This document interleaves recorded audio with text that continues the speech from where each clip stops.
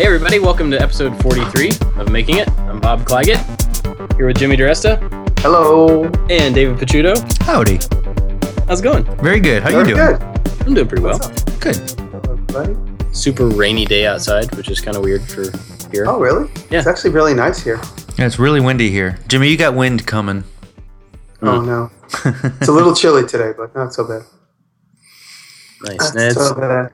It's super rainy here, and I was driving around earlier, and Savannah floods really badly. So there's certain parts of town, because we're basically at sea level, and so there's certain parts of town that just fill up, and you'll get like a foot of standing water in these, on the sides of roads and stuff.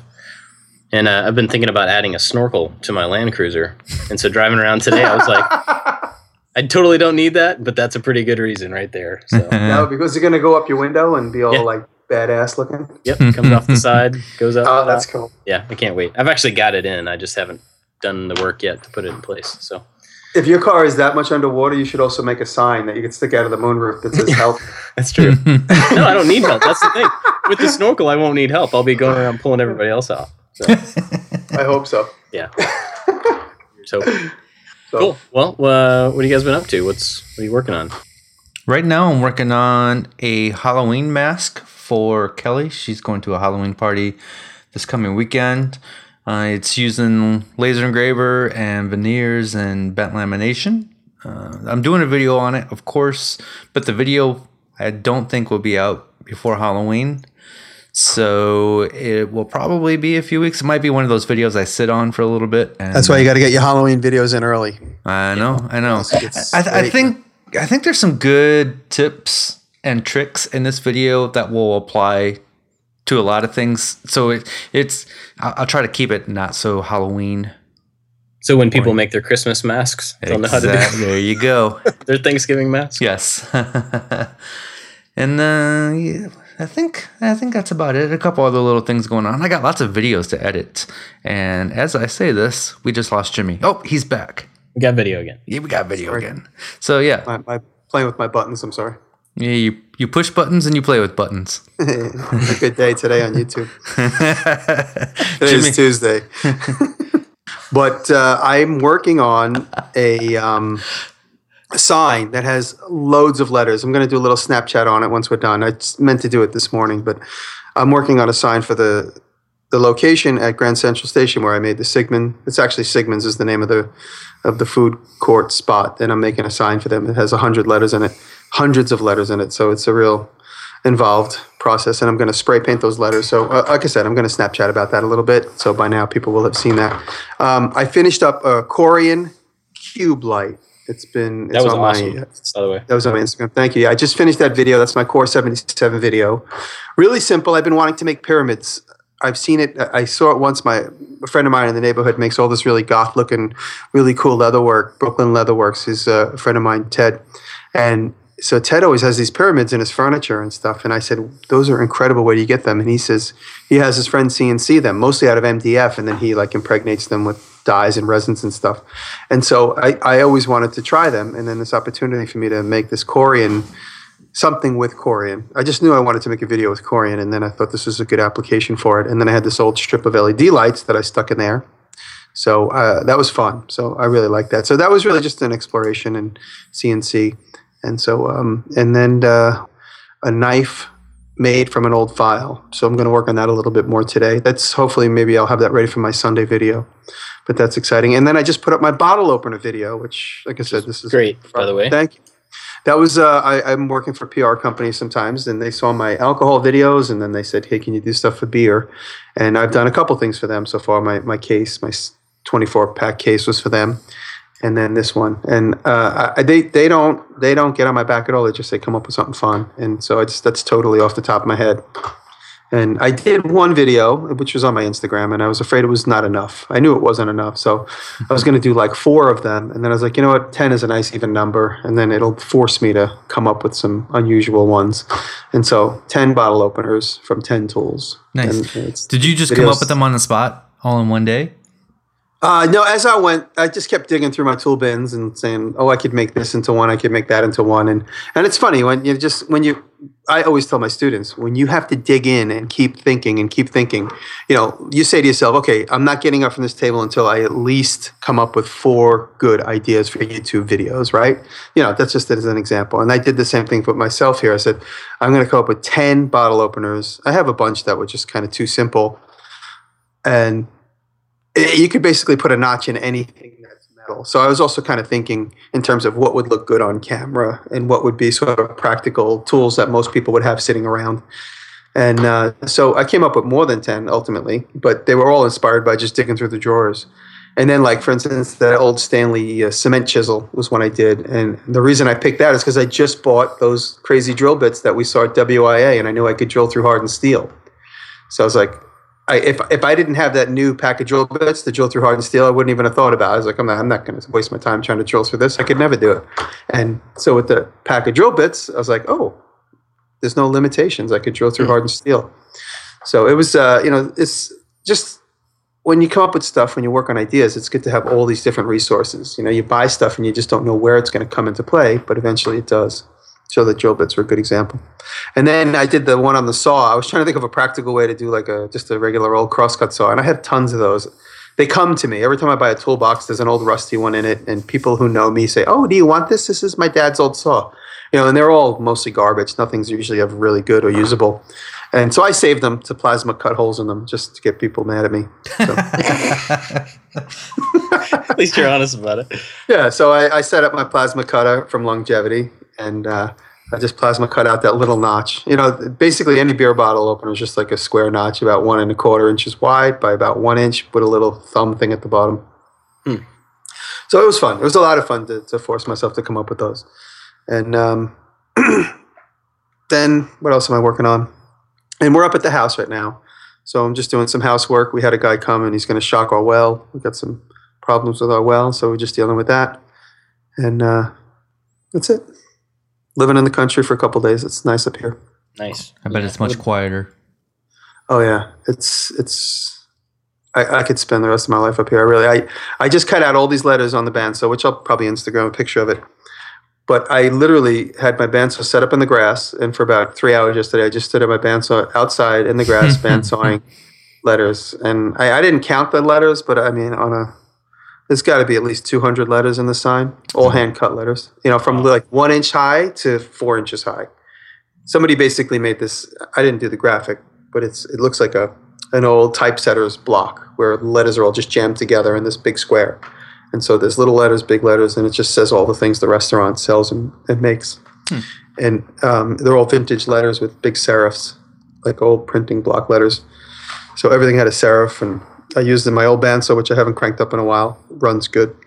And it was so nice to be able to make sawdust and just watch it blow away. Not have to worry about cleaning it up. It just blew away as I cut. This sawdust was just floating into the grass. So, yeah. Natural dust collection. Yeah, let's let it go back to Mother Earth. That's awesome. Where all the MDF comes from, Mother Earth. The MDF mines of North Carolina. To get out of the ground. Yeah. So all my grass will be dead under where my bandsaw was. That's probably true. Yeah. Cool. Well, I've been working on a serving tray. I used to make these serving trays quite a bit, and I sold a lot of them and gave them away as gifts and stuff. And I was wanting to do like a woodworking project. I haven't done as much woodworking lately, and was just kind of looking for something. And it dawned on me that I never made a video about these trays, and they're really simple. But so I ended up making one of those a couple days ago and working on the video for that, trying to get that done, and got a couple other ones that are coming up in the next few weeks that I've been trying to get the stuff out of the way for, so I can finally spend some time on my arcade machine, hopefully this month. So that's the plan. Are you gonna when you do your arcade machine? Are you gonna kind of jigsaw out all the sides? You're gonna show all those steps, right? Yeah, I'm trying to show everything for it. And is that what you're planning on? I mean, because just as a little advice, you could jigsaw out one and get it perfect, and then pattern cut the second one, right? If you're gonna have two similar sides. Yeah. That's the plan. I'll do one, by hand, get it cleaned up, and then use a flush trim bit. And yeah, because a lot of people make the mistake. They think they can cut through 2 layers of plywood with a jigsaw. Oh no. And when you get to the other side, it's all wonky because the bit never goes very straight. Yeah, I mean, I really dislike the jigsaw, so I wouldn't use it's horrible. any more than I have to, But Yeah. You know what's actually good, Bob? Just as another matter of suggestion, if you have a track saw, because I've cut out some crazy shapes just using a track saw. So if you can cut out predominantly most of what you're doing with the track saw, just lay it flat on the table. Mm-hmm. I mean, I'm just picturing the side of an arcade machine, how I know it's kind of got like a bump in and then back up and then out and then the bevel top. So if you just lay a piece of plywood down, for your first one and just put the track saw on all the straight sides. And even if you just cut into the corners and get close, and then you could then use the jigsaw to connect those two cuts. Yeah. I don't have a track saw. I mean, I was just going to use a circular saw for the same thing and just set up straight edge. So I guess that's about the same. Yep. But yeah, so hopefully I'll be able to get to that. I'm still trying to work out exactly how to make that in my shop because, it's like, I don't know, 6 feet tall, like 3 feet deep. And so I have to make 2 of those panels and then attach them with something across that's going to be 2 or 3 feet wide. And so I don't really have, I measured it out and I will have enough room technically to get it in there. But you have to build it in space. Yeah, but I'm not sure if I'm actually going to be able to move around it and film around it. That's one of the things I've been trying to figure out for a long time. So can you build it outside? Can you like pop up a tent and just build it onto the tent? I have a carport out front. I could probably build it out there, but then, your neighbors are all looking at you in the background. Oh, they all do that anyway. I mean, they see me walking around the front yard with a camera and all sorts of stuff. And no, when they look over the fence, just squirt them in the eye with Windex or something. Something harmless. Yeah, they don't seem to care that our kids are loud enough that anything else seems pretty tame, I think so. Right. But so we had some good feedback from last week where we just kind of like rambled for a while. And so that was surprising to me that people I thought that was going to be a bad review on that one. I really did. I did too. But people seem to like it. So maybe we'll try to fit in more smaller topics, in the future. I don't know. But so today we're talking about 2 topics today, right? Yeah, I guess so. Or we're going to talk about, we just decided, and tell me if I'm wrong, we decided to talk about what brought us to YouTube. What was that moment in time where we said, okay, now it's time to go to YouTube? And then also, what is our next big tool purchase? So let's start with that. Well, we can come back to it, but I want to talk a little bit more about the YouTube Red stuff, the subscription thing. I've heard a little bit more since last week about that. But yeah, let's talk about the tool thing first. Actually, let's you tell me about Red because I want to make sure I'm in the right ballpark here because I just got out of my network. I was in a channel network, and a lot of people ask me, young YouTubers or should I say new YouTubers with young channels ask me all the time. And I personally just spent 2 years in CDS, and I just like to say that I'm glad I'm out, and it didn't do me any good. Everybody who owns a channel, you will get contacted directly. They won't contact your agent because they don't know you. They don't know your agent. They just know you. So, my advice is to just stay on your own. But it just took me 2 years to learn that. So, So with the YouTube Red stuff, we talked about last week. In case somebody missed it, it's a subscription service. YouTube is going to stay the same as it is now, but then they're adding on top of that, if you want to pay $10 a month, you don't have to watch ads. So they remove all the ads from the videos for the people that pay that $10 a month. And, it's theoretically, it should do better for us as creators. We should get more money out of it. So there's a few things that have come up, like since we talked about it last week. One, right after we released it, or the episode, there was a big story going around about how if a creator on YouTube didn't check that box that we were talking about checking, the one that we're worried about, if they didn't do that, then YouTube was going to private all their videos. So if you don't agree to be part of this subscription service, then they automatically private all your videos. And so a lot of people were throwing a fit about that being like, them taking away your revenue or taking control away from you about your own videos and stuff. And I guess I kind of understand that, but the more I've heard about that thing is it's really about like, if you're there and you're monetizing your videos, you're a part of their system to make money off the ads that are being shown over your videos. And so the issue is if you want to be a part of the ad income, but not a part of the subscription income, that's where they're drawing the line and saying like, well, do you want to make money off YouTube or not? If you do, then you have to check this box and say, yes, I'm going to make money off subscriptions and ads and whoever, uses them. Or your videos are going to be private and you can't monetize them at all. And I don't know. To me, that makes sense. I don't think that's a big deal personally, but yeah, no. As long as you opt in, and I panicked a little bit last week, and I panicked a little off air because I didn't know if I was opted in or not because I was at that moment I was still part of my channel partner, and when you're in a channel partner network, there are some pages on your YouTube Creative Studio that aren't available to you. Right. And I learned that all in the hours after we got off the air last week, and I was panicking.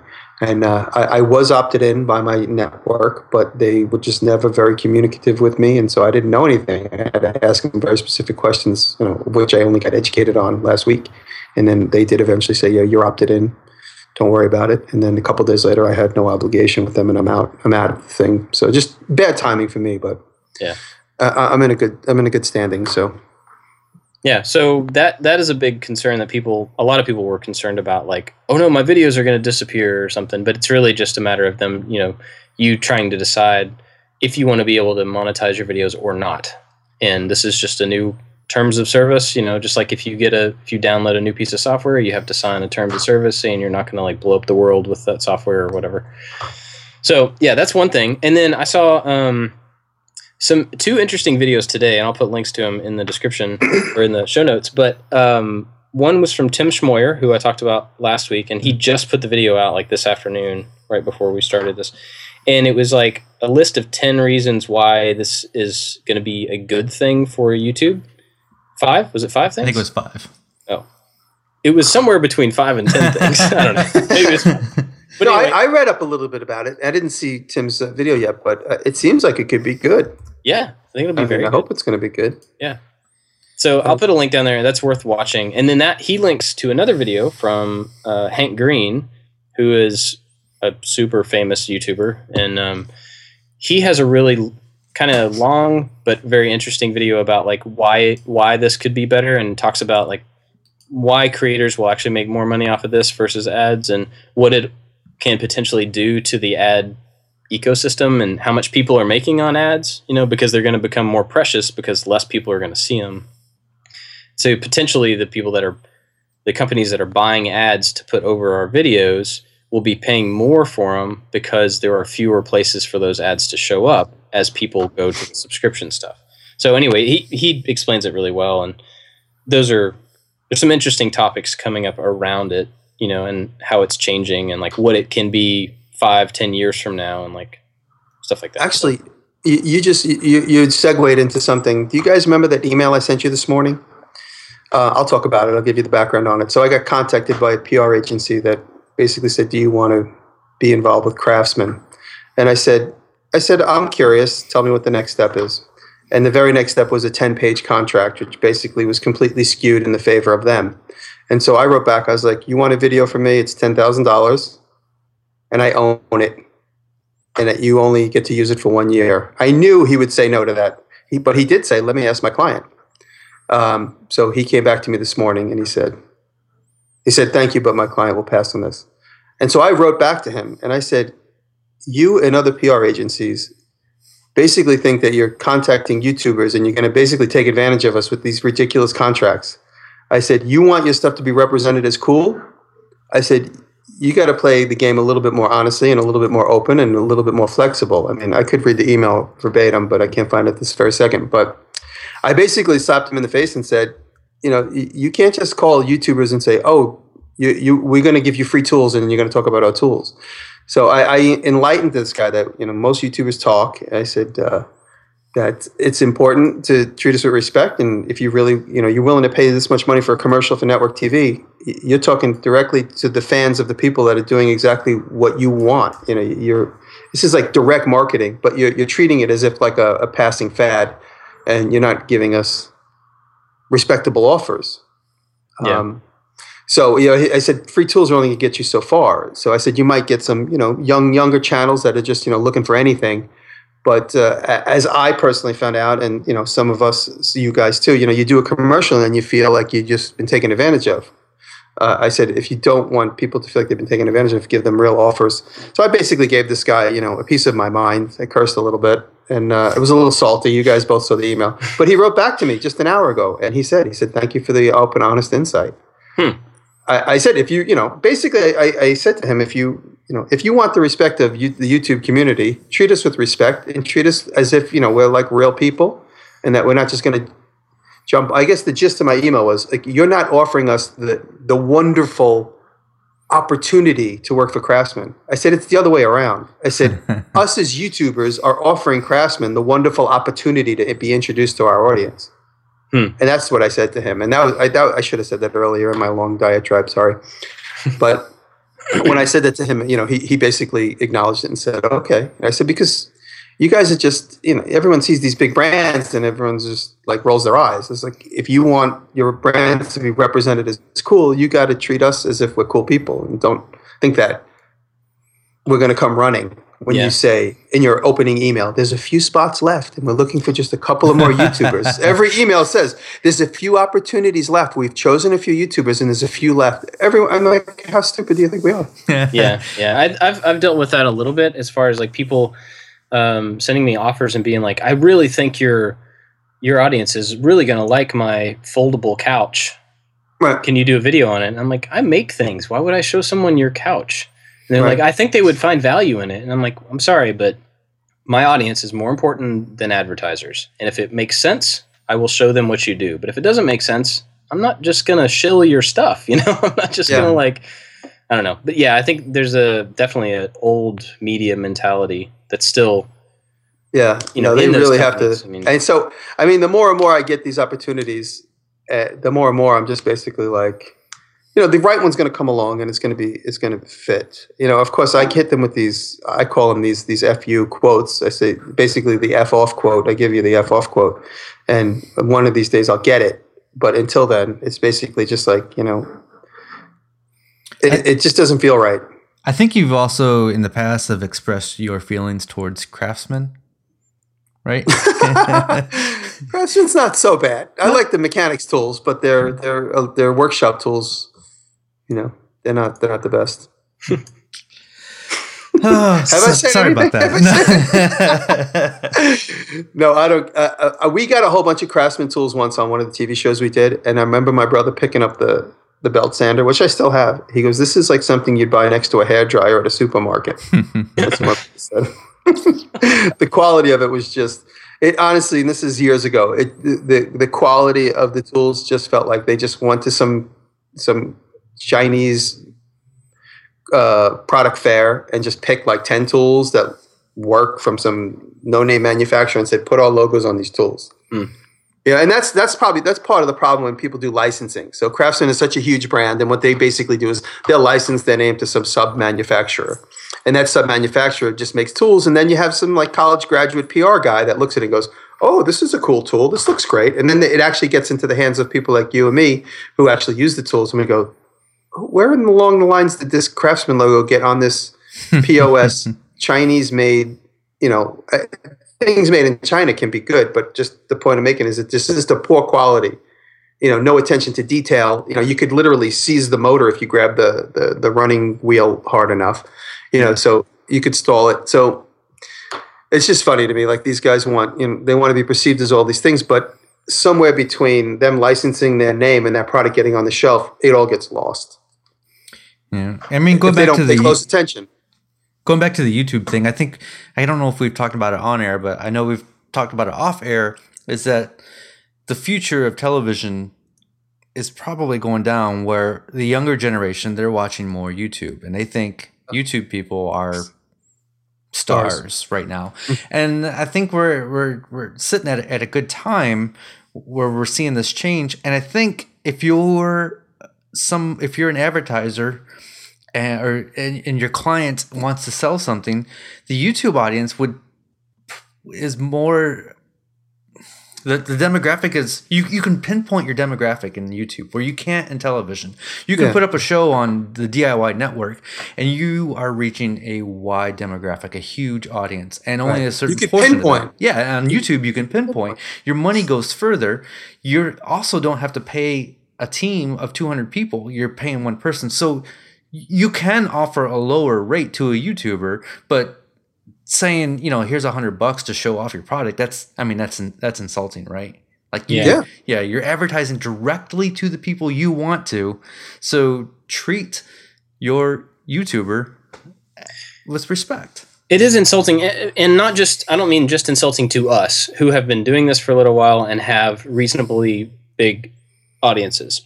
It's also insulting to the person who's just getting started and has 1,000 people who watch a video. I mean, because you're exactly right. That's a pinpointed 1,000 people that are exactly the demographic that an advertiser is looking to talk to. Mm-hmm. And there's no way, it is exactly distilled down to exactly who they want. And there's no way that you could target those same 1,000 people with a TV show. So, don't hear us, if you're listening, don't hear us saying like, it's not fair to us and we're too good for this. It's not fair to anybody because the platform is targeted, the platform. So no matter how big your channel is, you're still targeting a very specific group of people. And that should be taken into account. And not only that, but TV shows die. And all these HGTV shows, you're not going to be able to get the DVD set down the road. They're just going to be gone forever. But these YouTube videos, they do live forever. Yeah. Right? I mean, Jimmy's got videos that are 10 years old, right? I have one. My left foot is about 10 years old. Yeah. Yeah. Wow. Yeah. I mean, I posted it, I guess, when YouTube first started, but that was when I was first thinking of the concept of how to make videos. But yeah, so that's why I also said to this guy, I'm also going to start saying if advertisers do come to me, and they do come to me, but I just give them these like blow off answers. But one day I'm going to be able to develop a real relationship with somebody and say, you know what? Let's talk. Let's have a real open, honest conversation and develop a strategy that works for both of us, which is what they don't do. They just basically say, hey, we got some free tools. Will you jump through hoops for us for free tools? But if I was able to get to that point where I could develop a real strategy with somebody, I could develop an honest relationship and with my fans and tell my fans, hey, this is a pretty decent tool and whatever. Yeah, it'd be like it's a legit, recommendation if you're. Yeah. So speaking of tools, let's go on to the thing what was the topic? What tools are you thinking of buying? What do you want to get? Like, I know we talked about this, and of course, my thing was the laser, and we've talked about the Glowforge, and you guys are actually getting the Glowforge, aren't you? Mm-hmm. Yep. Yeah. See, I didn't put my order in yet. I'm waiting for my freebie. I'm going to whore myself out. So see, there, I'll take a free tool. So for me, I've recently purchased, I think, 3 big tool purchases, and I'm done for a while. I'm not going to have another major purchase for a long time, especially since we've had our plumbing disaster and we're focusing on the house. So, like Jimmy said, I did get the Glowforge laser engraver, which doesn't ship till December or January. And then I got tired of my Black & Decker. You know what? I'm not going to mention names. I got tired of my drill, which not working, then it died on me, and I'm like, I just want a good drill. So I did research, and then I bought the Festool drill, and then I also bought the Festool brushless motor palm sander, random orbit sander. One of my biggest pet peeves about random orbit sanders is it takes like 5 seconds to wind down. You get done with it, and then you want to do your thing, but you have to hold on to it until it winds down. If you set it down, it vibrates, it falls off the bench or whatever. And I know 5 seconds seems like I'm a very impatient person, but when I know exactly what you mean. Yeah, you want to. I usually keep a big pile of rags near me, and when I'm done sanding, I just throw it on the pile of rags. Ah, yes.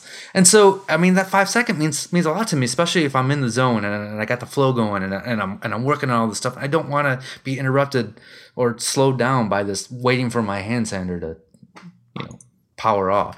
And so, and I got this thing. It doesn't vibrate. It's really nice. I have no affiliation with Festool, at least not yet.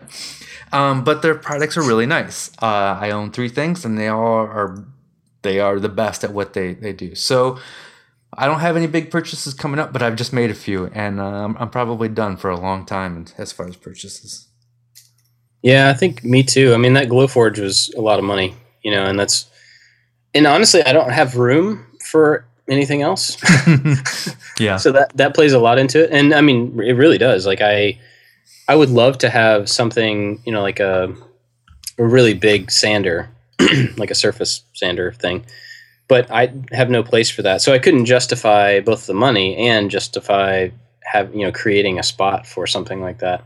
And so I think for me, I don't really have any other tool purchases planned. I think if anything, it would be starting to save up money to maybe someday turn my 2-car carport into a enclosed shop. So actually have more room, because the room would be way more valuable than, any tool replacement that I could do or anything like that. Just being able to have a little more space to work would be great. And I'm not complaining. I mean, I have a great space. I have more tools than I need and stuff like that. If I was going to put money in, it would be towards space, I think. Yeah, I mean, of course, I'm gearing up to try and build my space and making the plans now and whatever. But you know what I do? This is a funny thing I do when I think to myself, okay, I have all the tools that I think I need, and I really don't need anything else. And I did this last couple nights. I'll go on Craigslist and I'll just start fishing through the images of ads for tools. And then I start thinking, I'm like, oh, okay, I think I do need one of these. And then whatever it is, I'll just Google that name, and there'll be like 50 of them. And then I of course I check New York's Craigslist, I check Brooklyn, Long Island, and then I check Albany, Rensselaer County, all the counties up here, because it's always, so my circle is pretty wide. I'll even go to Pennsylvania if I need something. So the other day I did that. I just went on Craigslist and I just started brainstorming. It's what I call cold brainstorming, fishing for tools and seeing what I need. And I saw the tool that I think, David, you have one, that big drum sander. You could stick it through and the wood goes through like a planer. Yeah. What is that called? Is that a top sander, surface a drum sander? Yeah, that's what I was talking about too. Yeah, a drum. Yeah, that's what reminded me. A drum sander. So I started looking online for different drum sanders at about 20 inches wide. I think I saw like a jet for it was about 20 inches wide. How big is yours? Mine is 10 inches wide, but it has an open end, so you can stick one side through it and then flip the board around and do the other side. Right. So I started seeing them for a couple $100, and so I'm fishing around for that. Did you want to interject? If a quick tip, if you're in the searching for a drum sander phase, is a lot of the problems that you'll have with drum sanders is the sandpaper gets hot real quick and then starts to burn or clogs up. So on the bigger, for whatever reason, drum sanders are crazy expensive. But on the really crazy expensive bigger ones, the sandpaper will be between two drums and is much longer and has time to cool as it makes its rounds. Where on the smaller ones, there's no time for the sandpaper to cool. And so if you can afford it, get one with a bigger belt. Is your cat reminding you to say all these points about the drum sander? Yeah, can you hear my cat crying in the background? Yeah. He's saying, don't forget to tell him the skinny ones. He was saying, or you could just put ice on the wood as you push it through the sander. Yes, yeah. No, what he actually is saying is, please, audience, please tell David to feed me. Please. He doesn't feed me. He's a jerk. He gets fed all the time. No, that's a good point, though, because you said there's a sander that takes a bigger belt that so it has time. That's definitely a good point. Other than that, because I have noticed those things do burn. Yep. I've seen there was a shop that I used to visit that had one, and then you have the big giant ones you could stick like a door through. Yeah. So speaking of sanders, is there a name for the sander that you have that you used? You use it a lot for metalwork, and it has the really thin strip, and then that's a Beaumont sander. Why is that a different kind of belt grinder? Yeah, it's called a Belmont. Beaumont is the company that makes the one I have. I have two of them now because one of my YouTube fans who lived up here moved, and he called me and said, "I know I live within a few miles of you." He said, "I'm moving and I'm selling all my stuff." So I ended up buying that and a few other things from him. So now I have one up here, which is going to be in my file knife video, and then one in the city. And I use it. I can just imagine the knife nerds pulling the hair out when they see me like sanding everything on it. I sand wood. It's just sandpaper. But the paper you buy could be more designed for metal grinding. But to me, it's sandpaper. It still works. So I just sanded the 200 hand cut letters on the thing, the one I have here. It's a 72 by 2 inch belt, and the the guys on Tested have shown the one, they have one that lays sideways. So you have the 72-inch belt that lays sideways. Mine is upright, and it's just a Beaumont belt grinder, and it's basically a belt sander. And that's something that I wanted for a long time. When I called them and told them, I wanted to order it, they said, oh, well, there's a waiting list. Do you want to go on the waiting list? And I said, sure. And then about 2 months later, I got a call out of nowhere. They're like, you want it? We're ready to ship it to you if you want it. We made one with your name on it. I said, awesome. So they sent it to me. And then, of course, the second one came into my life.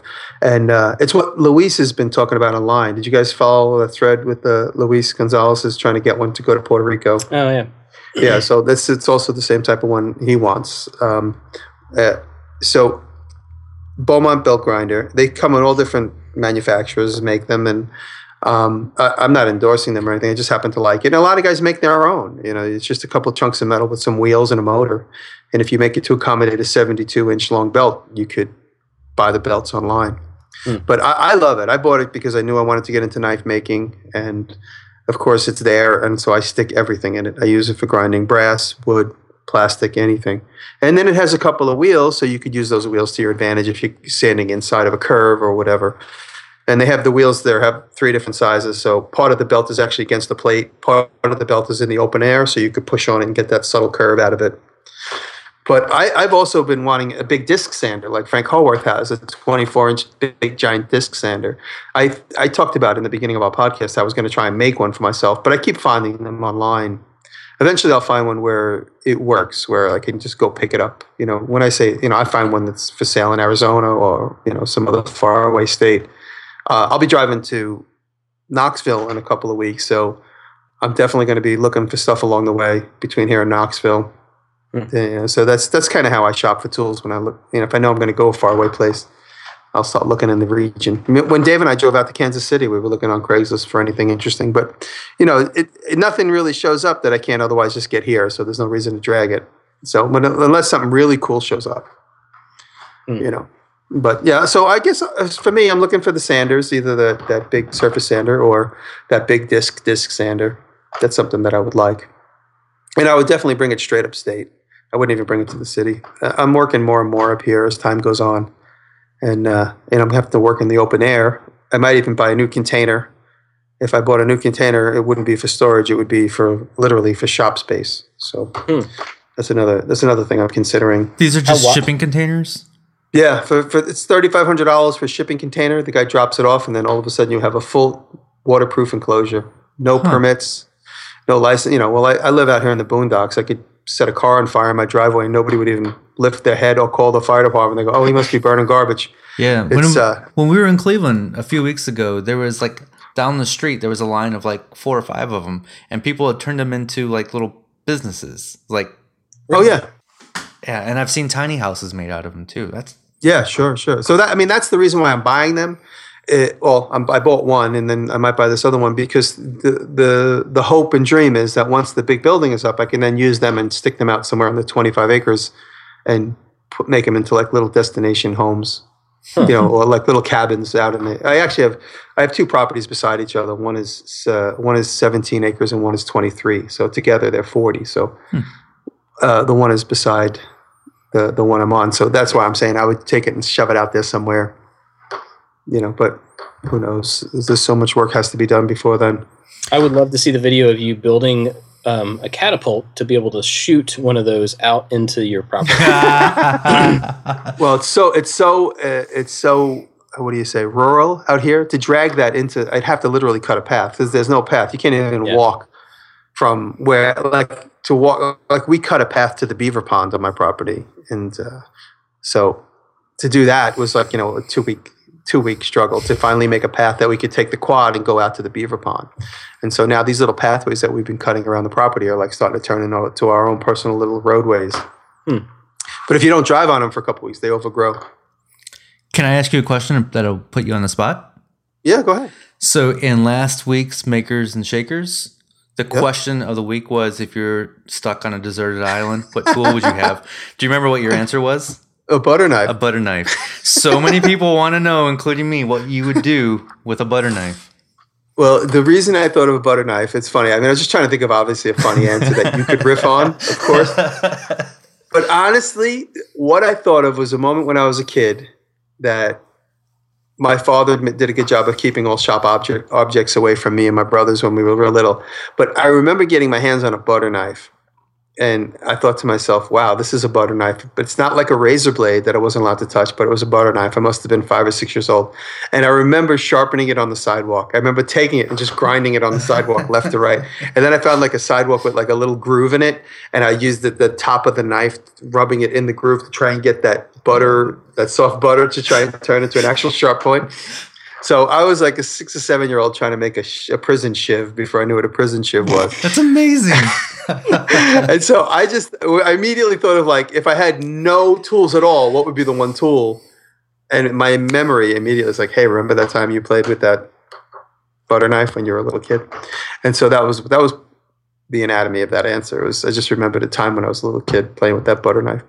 And having a piece of metal on a deserted island with no other tools, regardless of whether it's sharp or not, it's definitely something to have, because when you think of like rock, paper, scissors, if you were stuck on an island and you had a piece of metal, regardless of the shape, I'm sure you could turn it into a couple different uses. Yeah. You could use, of course, rock is, depending on the size of the rock, you could use the rock and vice versa. So, it's always nice to challenge your intellect to see what and how you could, beat your way out of a paper bag. I am 100% satisfied with your answer. Thank you. Yeah.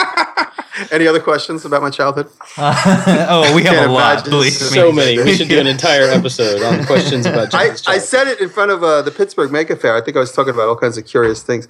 I probably said it here. I don't know. If you guys meet me in person, I have a big scar around my eye. It's like goes through my eyebrow. And now I'm getting old. It's just turning into a wrinkle, so you can't really tell.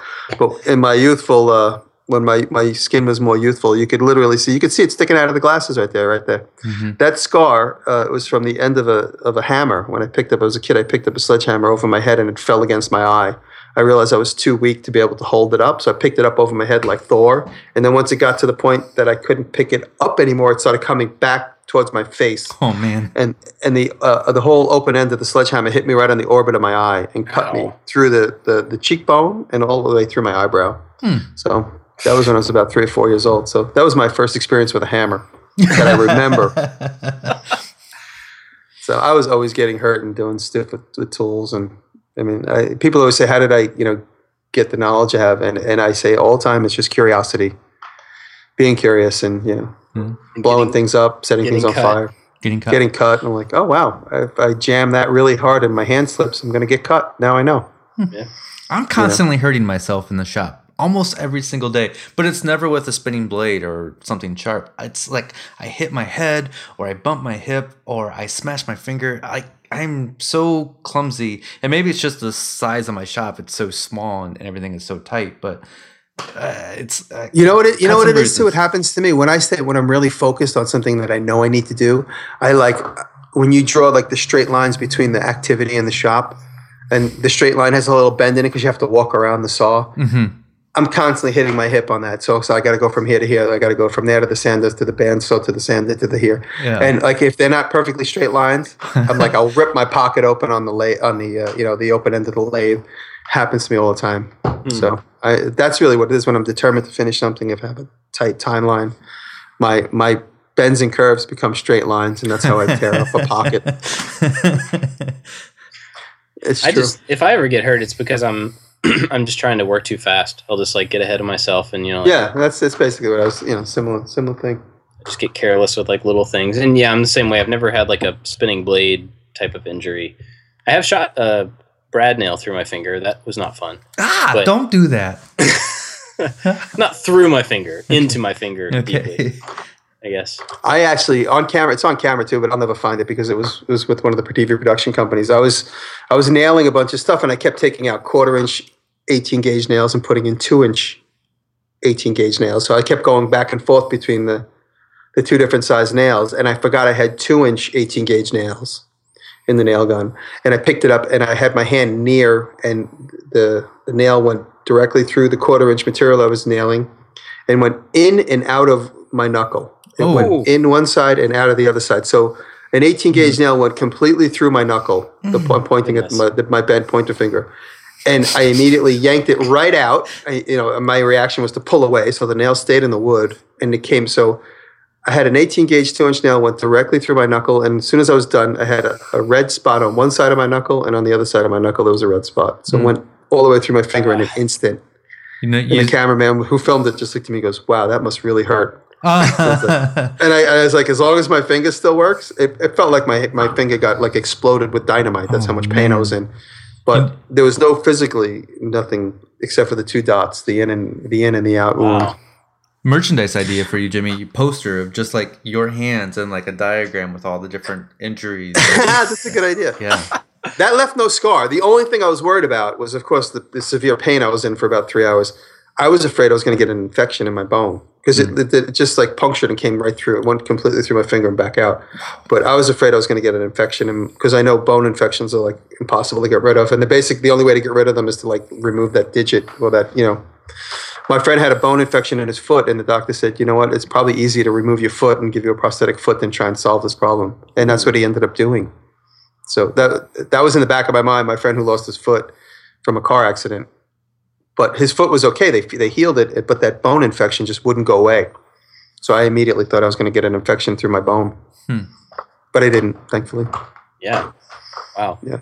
Be careful in the shop, everybody. Please slow down. Make sure buy 2 18 gauge nails, one for short nails and one for long nails. That's why I have 25 tools of everything. Yeah. Did we have another topic?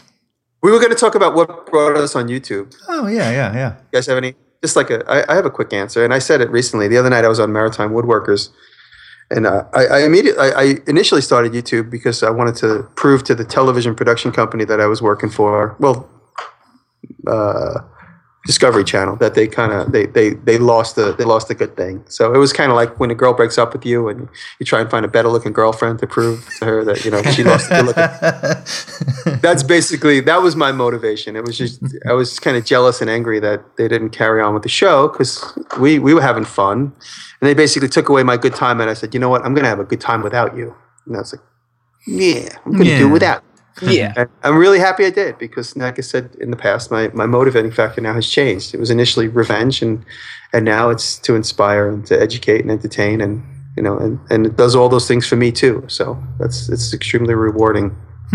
That was my initial thing. I basically said, if I'm going to do another TV show, I'm going to have my own audience that they can't ignore. And now I don't even want to do a TV show, so I'm happy that it came this far. Yeah, you found your path.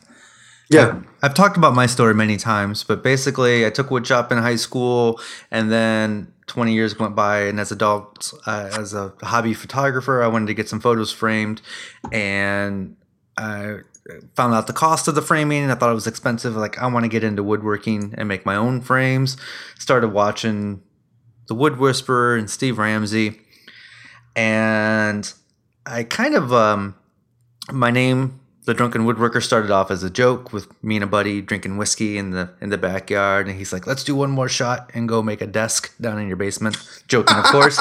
And so I started my Facebook page, The Drunken Woodworker, and it started off as a joke, and then people started liking it because of the name and because of my influence from people like Steve and Mark. I started making my own videos, and I had a video background along with an audio background and a marketing background and a design background, and it just kind of took off, and it's mostly because of Mark and Steve. I actually didn't discover you, Jimmy, until quite a bit after that. So, and here we are. Kids started making my boxes in class, and I had to change my name because it got embarrassing, and so I recently dropped The Drunken Woodworker, and now like making videos is my passion. I love the video making part just as much, if not more, than the woodworking part. Like, if you want to do this, you have to love making videos because it's a big part of your time. It takes just as much effort to make the video as it does to make the thing that's in the video. Yeah, I would say like for me, it's actually more work to do. Like, doing the actual project I can almost do that on autopilot generally, but then when you're starting to make the video, you have to think about ways to make that process more interesting. And then you have to do all the extra work after the fact. But yeah, it's like more work than the actual project for sure. What were you saying, Jimmy? I was just talking the other day about how much I actually, with the Maritime Woodworkers interview, how much I like making the videos. I'm starting to think of each one of my videos as like a rock song, and like how it's like I try to keep it timeless. I don't put dates on them or anything like that. And so that my evolution as a YouTuber has gotten to that point where now, like when I think of a video that I want to make, or if I start sculpting in the video in the edit, I really start thinking of it as like a song. I mean, you guys are musicians. I don't think of myself as a musician, but the idea of making that one like encapsulated like piece of artwork and keeping it that way. So for me, it's making it more and more rewarding by doing it that way. Keeping that state of mind, or keeping that in mind. And a lot of times the payoff is even bigger doing the video, because not only do I have this thing that I'm really proud of that I made, but I also have the documentation of that and sharing that with everybody else and getting that feedback. And we all know 99% of that feedback is good, positive thoughts and words. So yeah, for me, like I've told my story as well before, but I think actually getting into the video portion of it, for a long time, well, not a long time, for a couple of years, I was doing music on YouTube. And so I was recording music and then filming the process of recording the music. And then I would go back after the song was mixed and make a video showing the recording process. And they call them video songs. And it was a thing that was happening a lot. It's probably still going on, but so I got started doing video for that, and then built those skills up, and some audio engineering skills and stuff. And then when it came, I was trying to do my blog, and I found that I remembered how much more I enjoyed making the video and editing videos than I did writing these big long blog posts that were like super descriptive about how many nails you need in this thing and all, and so then I just decided to start trying to do some video of the same projects that I was already going to be writing about. And as soon as I did that, I was like, oh yeah, forget writing. I'm just going to do video from now on. But now you do the writing and the video, right? Yeah, kind of. Yeah, it's yeah. The writing now that I do is basically to summarize a video that I already made. And that seems easier to me than like trying to figure out, to remember, between this step and this step, what did I do exactly? And like, what did I have to put into it? And yeah. Now I can just watch it and write about what I did. So, yeah. Well, that's probably a good answer for all that, unless anybody else has anything more to say about that. And I'm pretty sure, and I can only speak for myself, but I'm pretty sure my thoughts and feelings and the way my videos are done is always going to change, as I'm always trying to find what works best for me, what satisfies me, and works with my time frame. And like I've said it before, I'm always trying to develop my style, and my style as what I'm making, and my style in the presentation of that too. So it's always going to change, and I'm always going to try to get better. Kind of going back to my point of me making 10 bottle openers.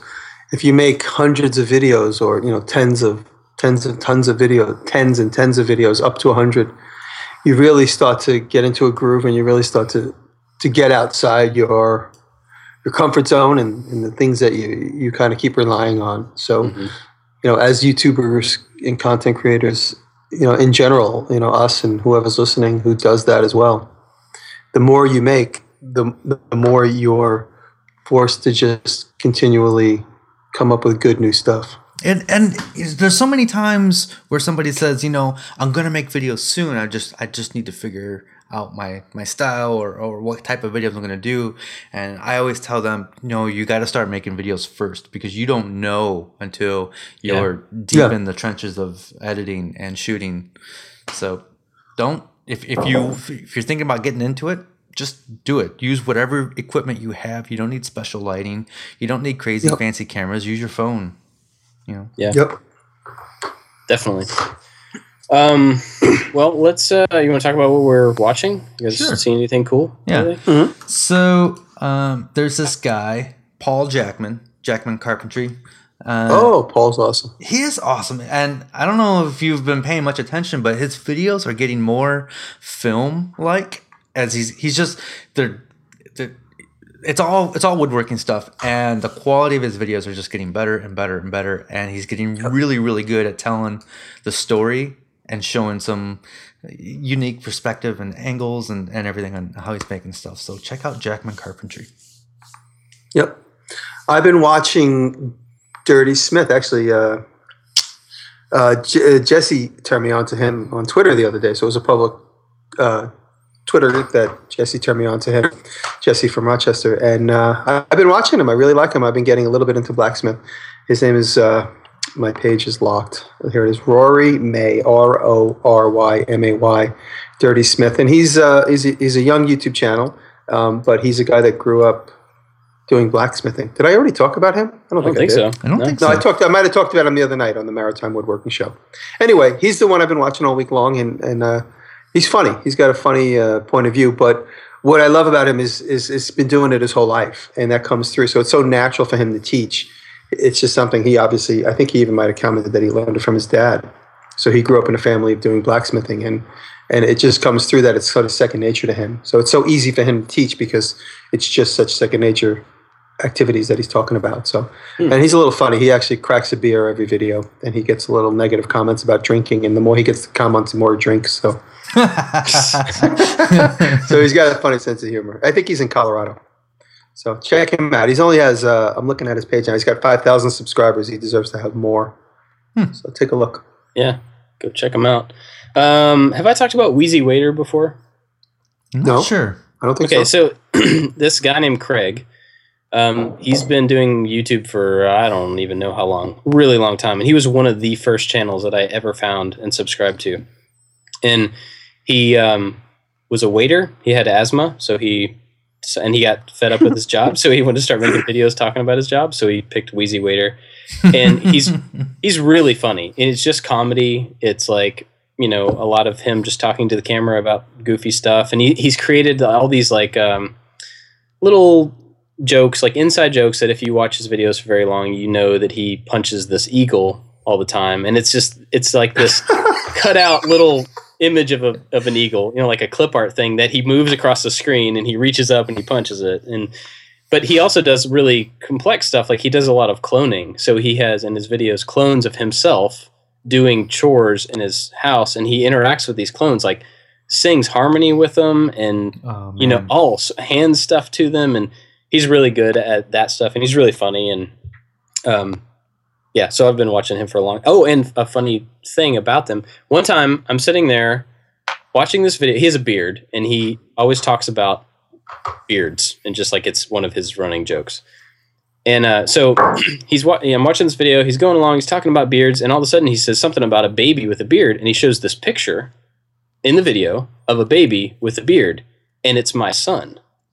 What? So a few years ago. Several years. Oh, I'm looking at his thing now. A few years before this, a friend of mine, when my oldest son was born, my friend photoshopped on a beard onto this like 6-month-old little boy, and it's really, really funny. And we have the image, and somehow it got, you know, like in Google search. And so this guy, Wheezy Waiter, just went and searched for baby with a beard and found this picture of this little baby with the beard and put it in this video. And so I'm watching this video, and I'm like, whoa. Wait a second. What video was it? I'm on his channel now. What video was it? It was several years ago. I'd have to find it. I don't know. Maybe I'll find it and put it in the. Did you comment on it? Yeah, I did. And he was just like, no way. And I was like, yeah, for sure.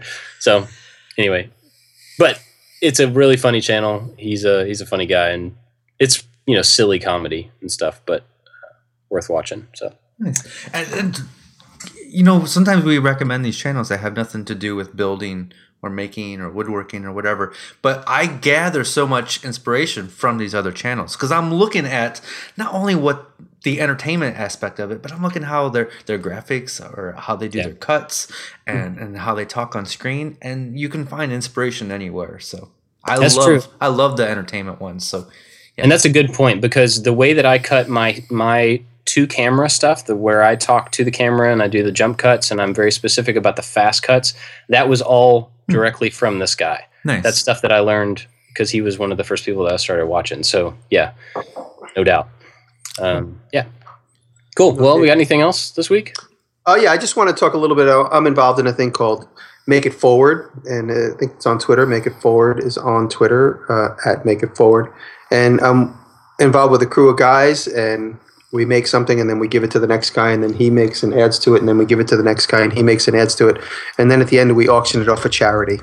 Oh, cool. And so let me just say a couple of the guys that are involved. It's Mark Dolan at Mark Pens, Brian McCauley, who we all hung out with in WIA, and that's McCauley Designs, and Brian Fisher.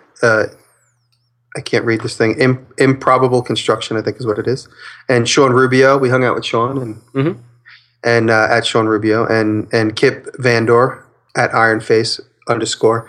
And so I'm involved with making a chess set, and each one of the guys involved made different parts of the chess set, and I'm going to be making the chess pieces. So keep an eye out for that. I'm actually going to make a video of my part of it, and I think along the way people have been making their videos of their parts of it as well. Awesome. So Cool. So keep an eye out for that.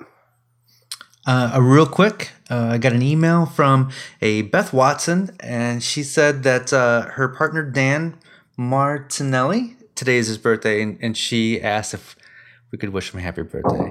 So I just wanted to say happy birthday, Dan. Wait, is today or Friday? October 27th, so today. Okay. So, today. Surprise. I don't think he Happy knows birthday. that we said happy birthday. So He does now. Cool. He does. Well, now we're gonna get 1,000 of those. That'll be fun. No more. That's it. It'll be like all these fake names. We're gonna have to do like everyone's birthday roll call. It's like Sandy Feet, happy birthday. Sandy Feet. We'll wish you happy birthday if you contribute on Patreon. Oh, there you go. Oh, by the way, I'm joining Patreon. Oh, yes. Let's talk about that real quick. Rewards. Yeah, I'm What are going you to join gonna do for Patreon. rewards? I have a lot of videos that people haven't seen. And I have a lot of videos that sit around before they get published, such as my Core 77 videos and a lot of my YouTube videos that I kind of sometimes I have to get client clearance, and so they're sitting around waiting for that. So I have some of them that never did get client clearance, but I'd be happy to show them to a small audience. I'm sure they wouldn't mind. So that's what I have to offer right now. I'm just going to kind of sneak peek videos and show videos that nobody has seen, and then I'm sure if I know me, I'll be making some interesting content. I do a lot of Snapchat stuff. Maybe I'll actually save my Snapchats and save them to show them on my to my Patreons. So, Cool. We'll put a like link to that. It's not live yet, right? It's not. Yeah, no, I'll make it live. So maybe it'll be in the link by the time Friday comes around. Cool. Yeah. So. All right. Well, speaking of Patreon, I want to thank Luis Gonzalez and Jeremy White because they're our top patrons for the podcast over there, and we are really grateful to them and everybody else that helps us out. So if you guys want to support the show, you can go to patreon.com/makingit. Thank you. That would be awesome. We got anything else? I'm out of stuff. That's it. we need topics. So if anybody wants to send us topics, things you want to hear us talk about, ideas about shows, send them along. And if you are interested in signing up for the YouTube Red thing, it starts tomorrow from when we're recording this. So by the time this goes up, it'll be available. You know, I don't know. I guess everybody has to decide if there's value in that for them, but it will be actually going up soon. So, yeah. And you get, if I'm not mistaken, I believe you also get the subscription to Google Music, right? Not to the YouTube Music, not Google. I think you get Google Play as well. I thought. Oh, really? Yeah. Okay. Well, maybe it's like a little add-on bonus, which I know, Bob, you are completely against. I'm not against. I just don't want. I just don't want to put money into it. But hey, you know, I'm probably going to sign up for the YouTube Red thing, so I'll get it. I mean, yeah, it's worthwhile to me. All right. Anyway, that'll do it for us this week, and we'll see you guys next time. Thank you. Thank you all very much. I love everybody. Everybody.